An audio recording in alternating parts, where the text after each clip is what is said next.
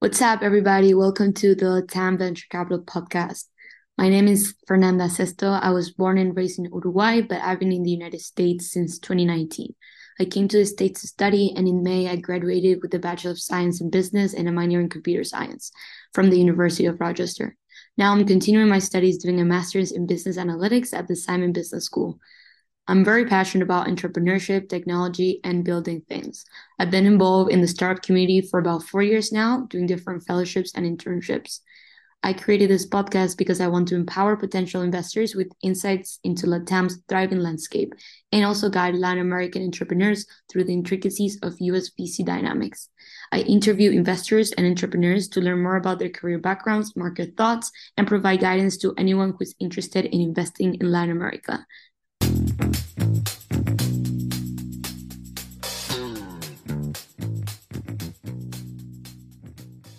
In this episode, I talked to Pablo Gutierrez, the CEO and co-founder of Koi Ventures. Prior to founding Koi Ventures, Pablo worked in Bain as a consultant for 2 years, co-founded a startup in Argentina that was acquired, did his MBA at the Columbia Business School in New York City, and worked in Techstars, one of the largest accelerators in the world. He's also a general partner of Calais Ventures, an early-stage venture capital fund that invests across Latin America.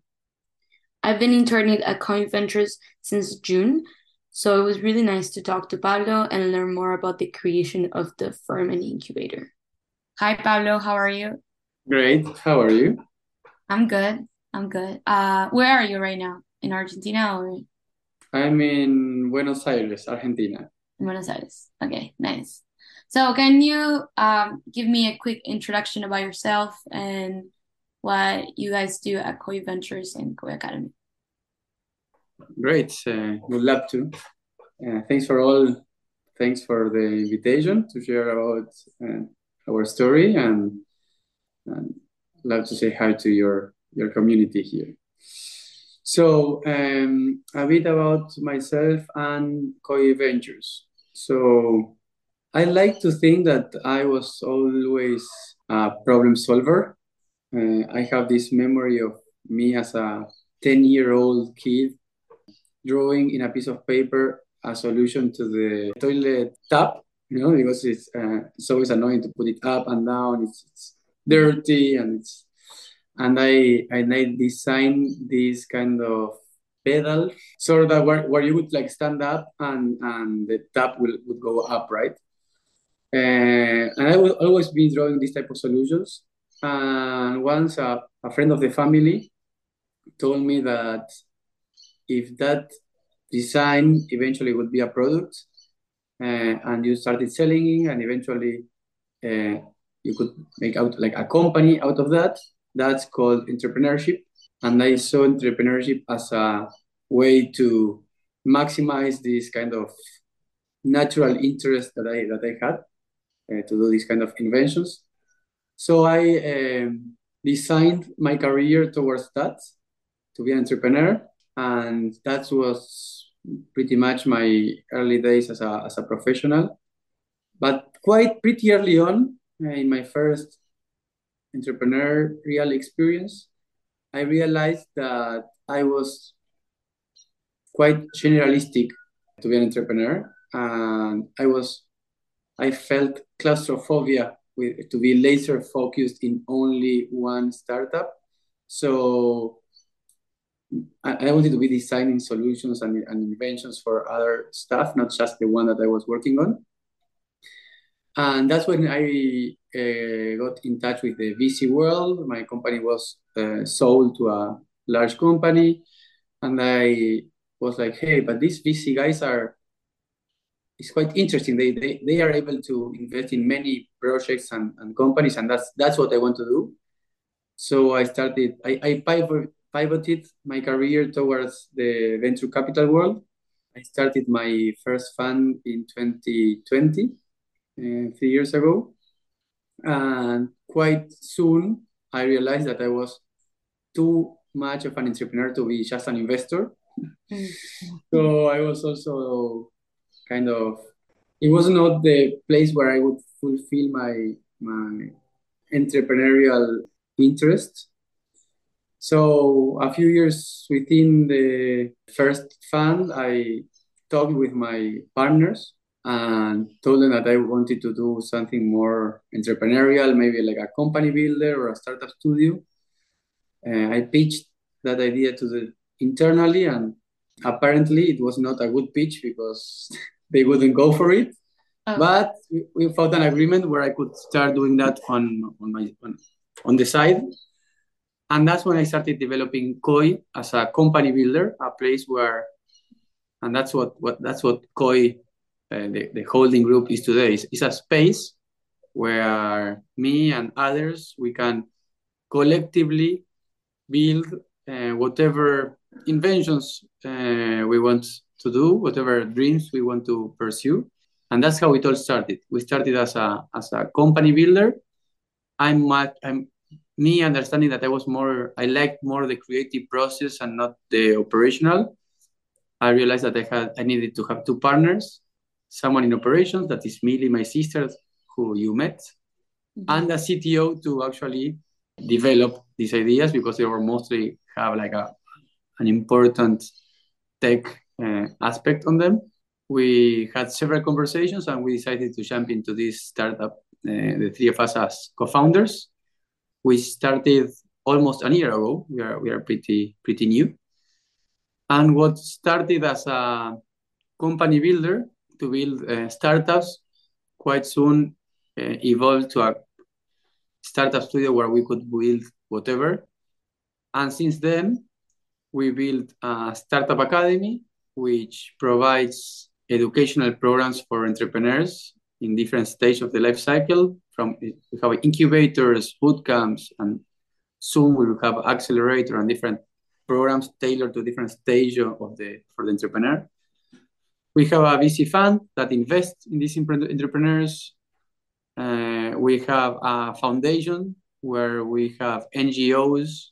We also do art projects. We like to think it's pretty wide, the things that we do in terms of technology, arts, science, holistic wellness, social and environmental impact.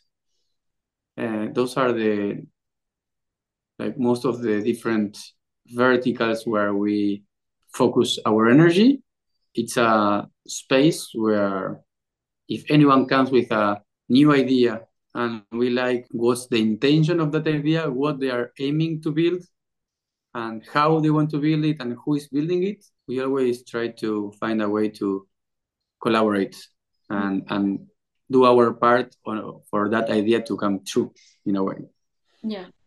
So that's Koi and Yeah, myself. thank you. No, that was very, very interesting story how you walked me through that. And I think that I definitely resonate with you on the idea that I also like working with different startups and also like the idea of not just investing and working on the finances and that's the money, that's it, but becoming an active partner.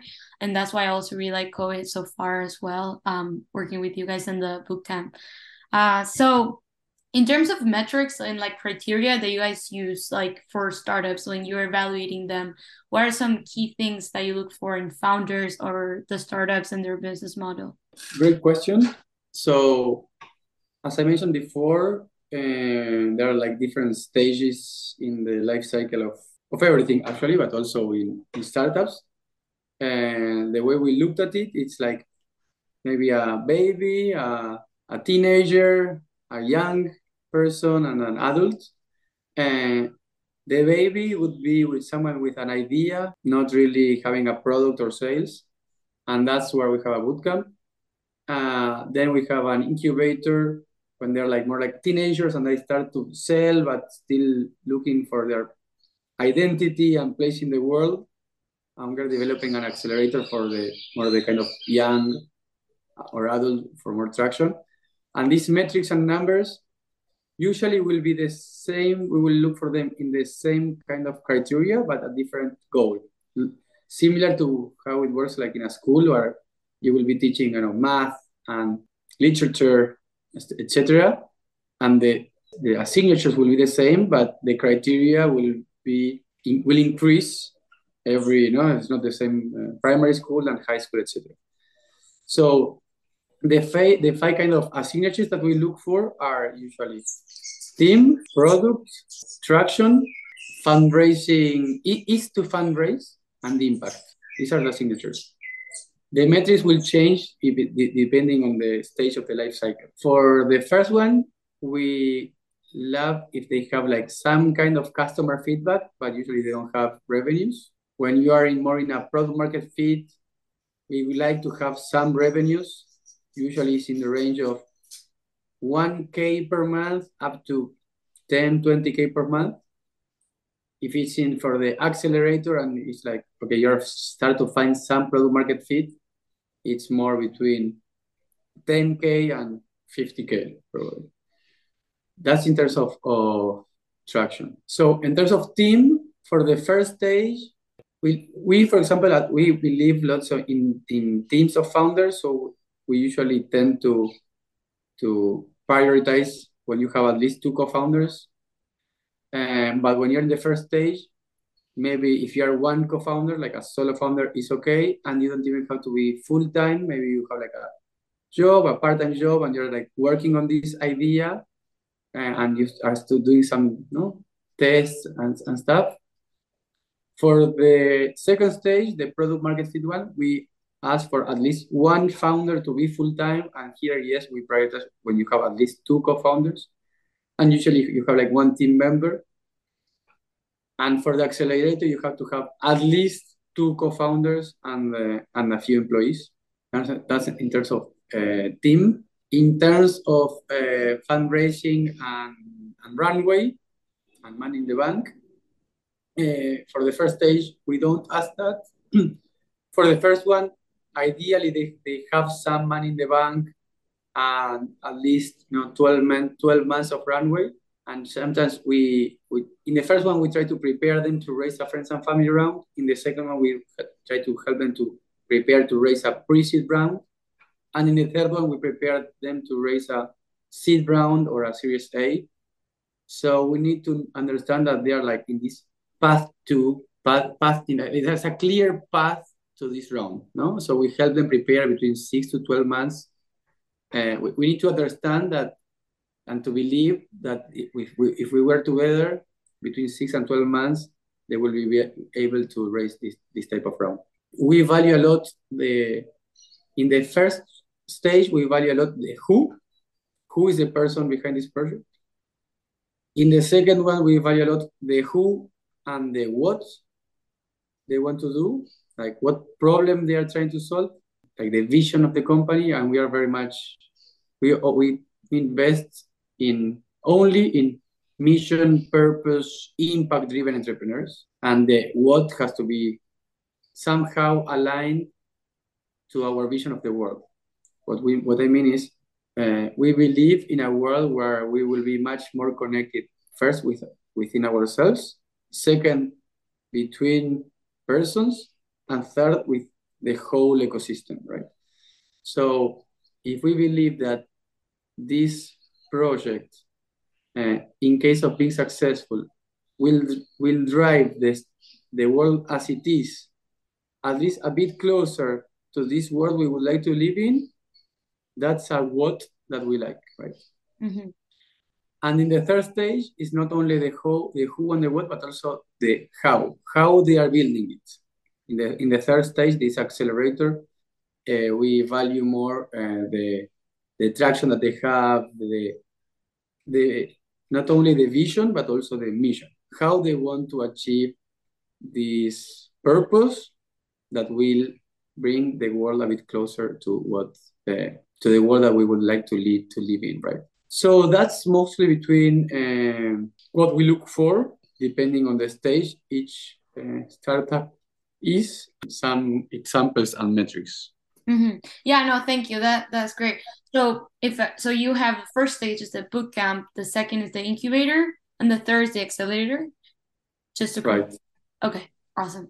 Yeah, no, I think it's interesting how you look at startups depending on each stage. It's interesting to also like what type of metrics and I think that like adding more questions to the table is like, okay, we care about the how at the last stage, but then we don't care so much about that in the first stage. I think that's very well thought out and definitely is also helpful for startups to be thinking, kind of like walking through each stage and be thinking about those things because it's like it's a process for them as well, not just from like an investor, like an incubator perspective, but as a founder, I think it's also helpful to have those type of questions at the right moment. So yeah, you guys work with purpose-led impact startups and you have 5 verticals, as you mentioned, right?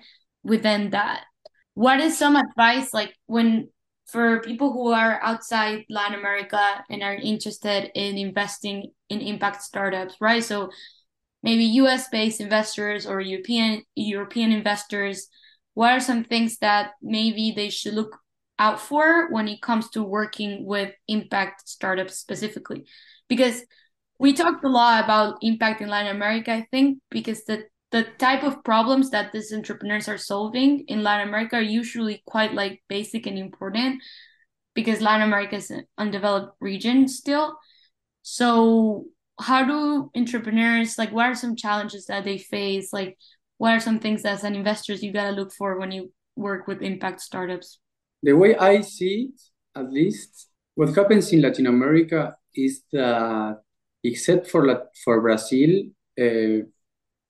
markets are really small. So what naturally happens and this works for not only impact entrepreneurs but for most entrepreneurs, is that usually it's very smart and efficient to start locally because usually you know the market, you have friends and family, it's easy to hire, the pain. So usually most entrepreneurs, especially first-time entrepreneurs, um, would start locally, at least regionally, or sometimes globally, right? So, and this is the type of entrepreneurs that we like to work with. If you are talking with an entrepreneur in Latin America that is his TAM or the clients or the way he structures his vision is to solve something in one of these countries, like in Argentina or in Chile or in Colombia, probably they will fall short. And when you relate this to our vision of impact and the problems that we are trying to solve, unlike most impact entrepreneurs, so this is a very kind of personal vision. First of all, for many entrepreneurs and many investors, especially outside of Latin America, but also in Latin America, investing in emerging markets, it's impact by itself because you will create a lot of quality jobs, and usually you have like a very kind of positive ecosystematic impact when you create a unicorn, for example, because you're not just creating a lot of jobs, but a lot of other jobs and a lot of other startups, and they will become and it's true that this create a great positive impact in most emerging markets, right? The same is in Africa and in Middle East, etc. What happens with us is that we have this vision of the world that is a global vision of the world, where we would like when we see how people eat, for example, or how people sleep, or how people are each time physically less healthy because of all the time that we spend in the computer or sitting in our own position, or when we see the interactions between peoples or between companies or between countries, when we see the world between the US and China, and when we see climate change and how we are treating our planet, these are things that happen globally. And the reason of why we start with entrepreneurs in Latin America is mostly because we know the region, we can connect, it's easy for us, and we help them thrive in regions where they're specifically difficult.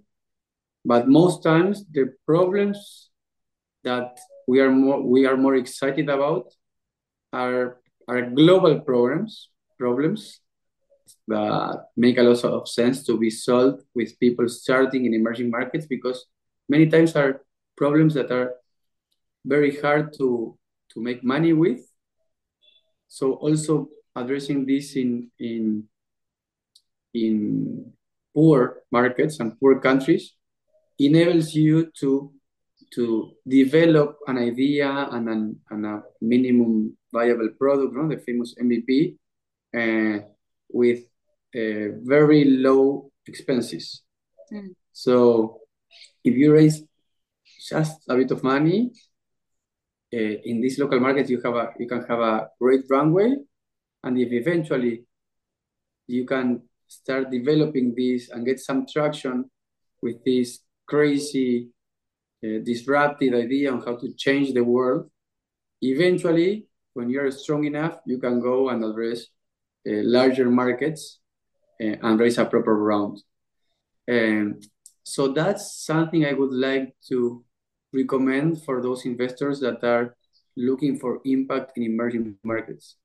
How it's easier to do a lot with less, especially in countries where entrepreneurs shows a lot of resilience. So if you are a mission-driven and purpose-driven entrepreneur in a poor market that you have shown a lot of resilience, in my opinion, their chances of success are much higher than trying to do the same in another market, in a much more developed market. Yeah. Yeah, no, that's interesting for sure. And yeah, every time I talk to an investor from Latin America, we always say that investing in Latin America or like working with founders in Latin America, yeah, like the problems that they're solving are already related to the basic things, so that they are already impactful because the by nature, the type of problems that we have in Latin America or in Africa, like in emerging markets per se. So I think that's really interesting personally, and well, I'm Latin American myself, but I also like working with emerging markets because all these problems are kind of already solved in like markets like the US or Europe. So there's more opportunity to create more impact in all these other regions. And like the resilience aspect of the entrepreneurship is also something that I haven't personally thought much of, but it does make sense that since the conditions also where an entrepreneur starts a company in an emerging markets are harsher than in other places where there's much more um, many more resources, much more capital. It's kind of not easier, but because there's more competition as well, but it's a different environment, right? Like starting a company in the US where you have tons of investors, tons of resources. I don't know. I don't know what your thoughts are on that, but yeah, like last question is like, what are some startup trends that you are excited in Latin America, and like what are some type of business models that you think are being more successful there? I'm quite optimistic about Latin America for the coming decades. In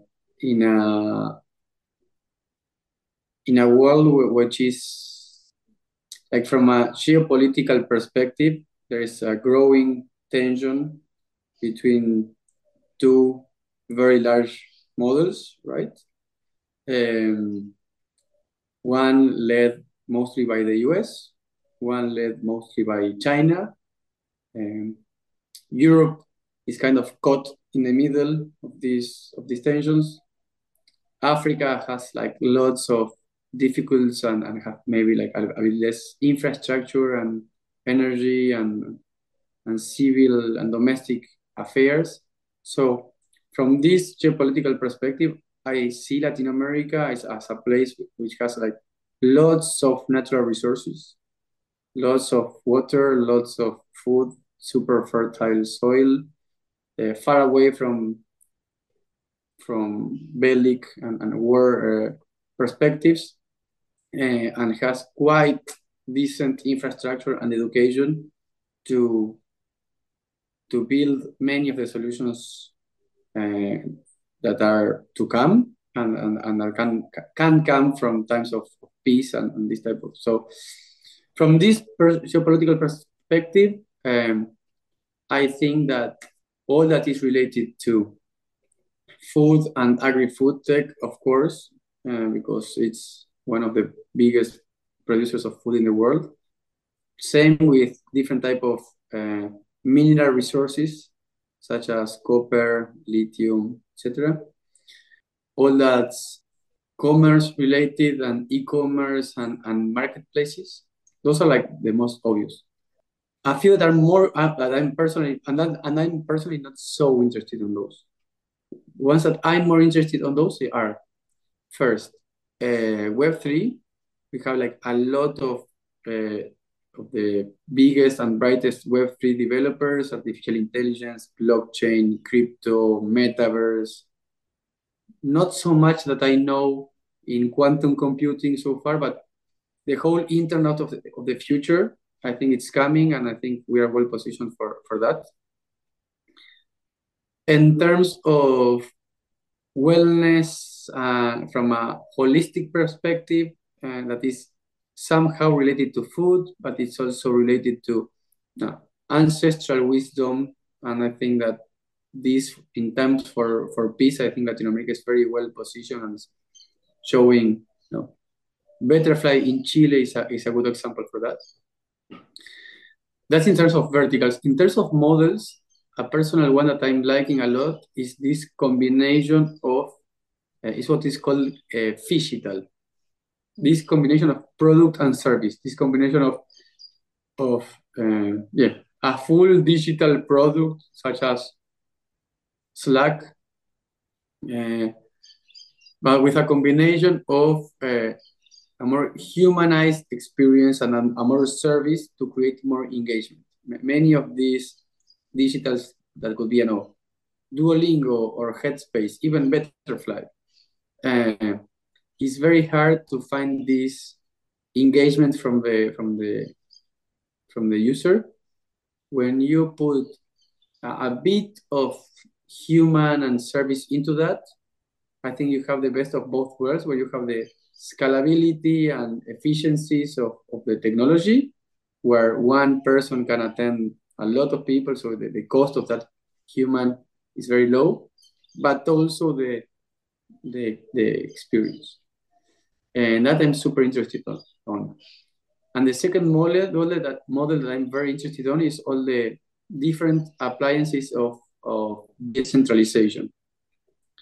And so these can be applied for governance within a company, where each person is much more kind of empowered, but also it can be applied for business models, right? So different, like technology is the way we apply science for practical experience. And science is not just the digital. When we talk about technology, people think about digital things, right? It also applies for more social sciences. So, for example, the way we organize ourselves in a more decentralized way, it's technology. Even if it's just, you can see it just as two human beings talking, if they are organized in a different way, this is science too. And the way we can apply decentralization for that, I'm not sure if it's going to happen in political parties or the private sector, or how we organize companies itself, even communities.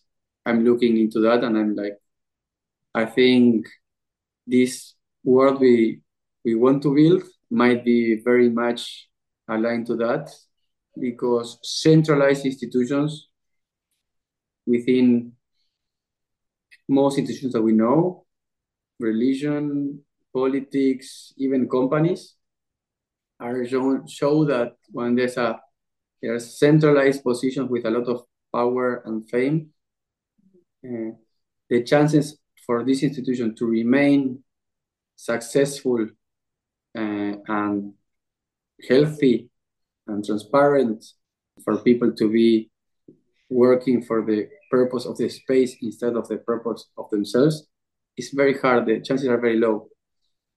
This new decentralized organizations that we are seeing, I think, are a great disruptive, innovative approach, new approach. So we still don't know how much they are going to work.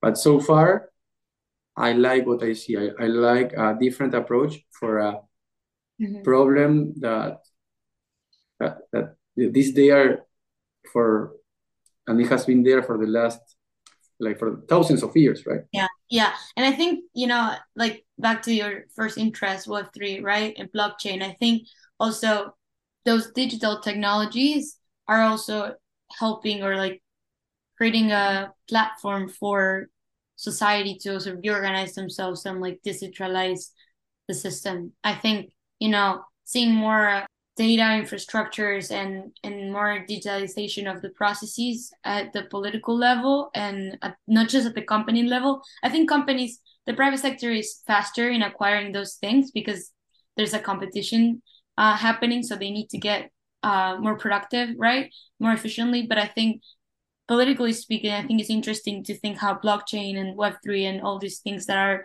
towards, decentralizing information and access to it are going to affect the public sector.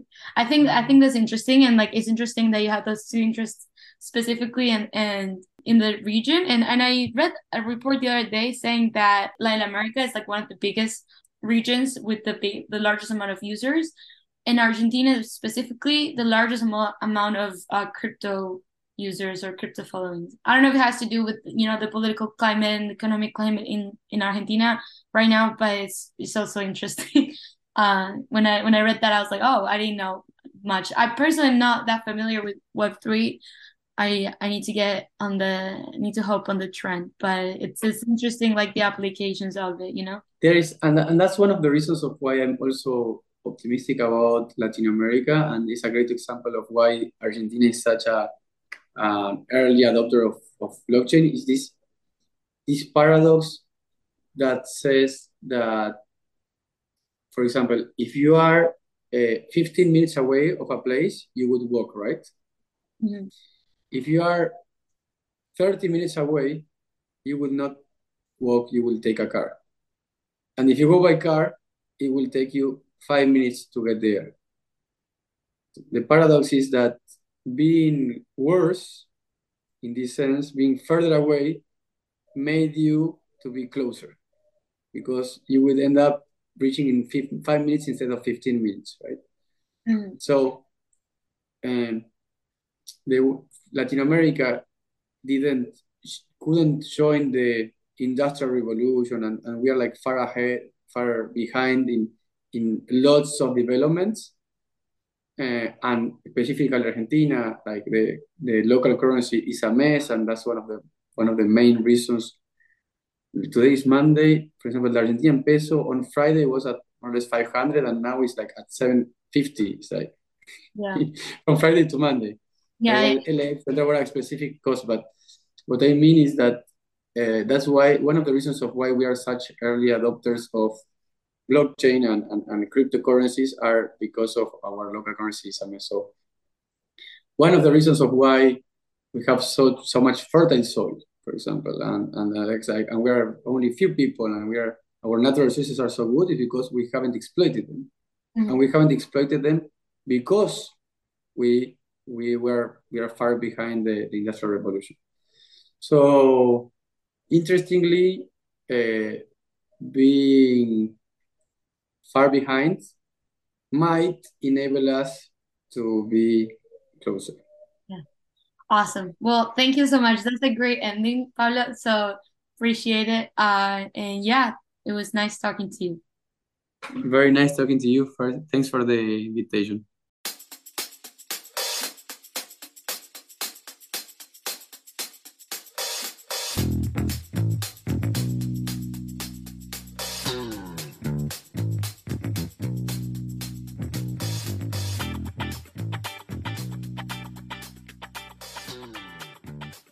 This was a really interesting conversation to me because I learned not only about how they look at startups and how they evaluate founders depending on the stage of the company, but also because we talked a lot about overall how Latin Americans doing, what type of trends Pablo sees for the future. And I think it was really interesting to see and hear his perspective on the region, and also like not just Latin America per se, but emerging markets overall.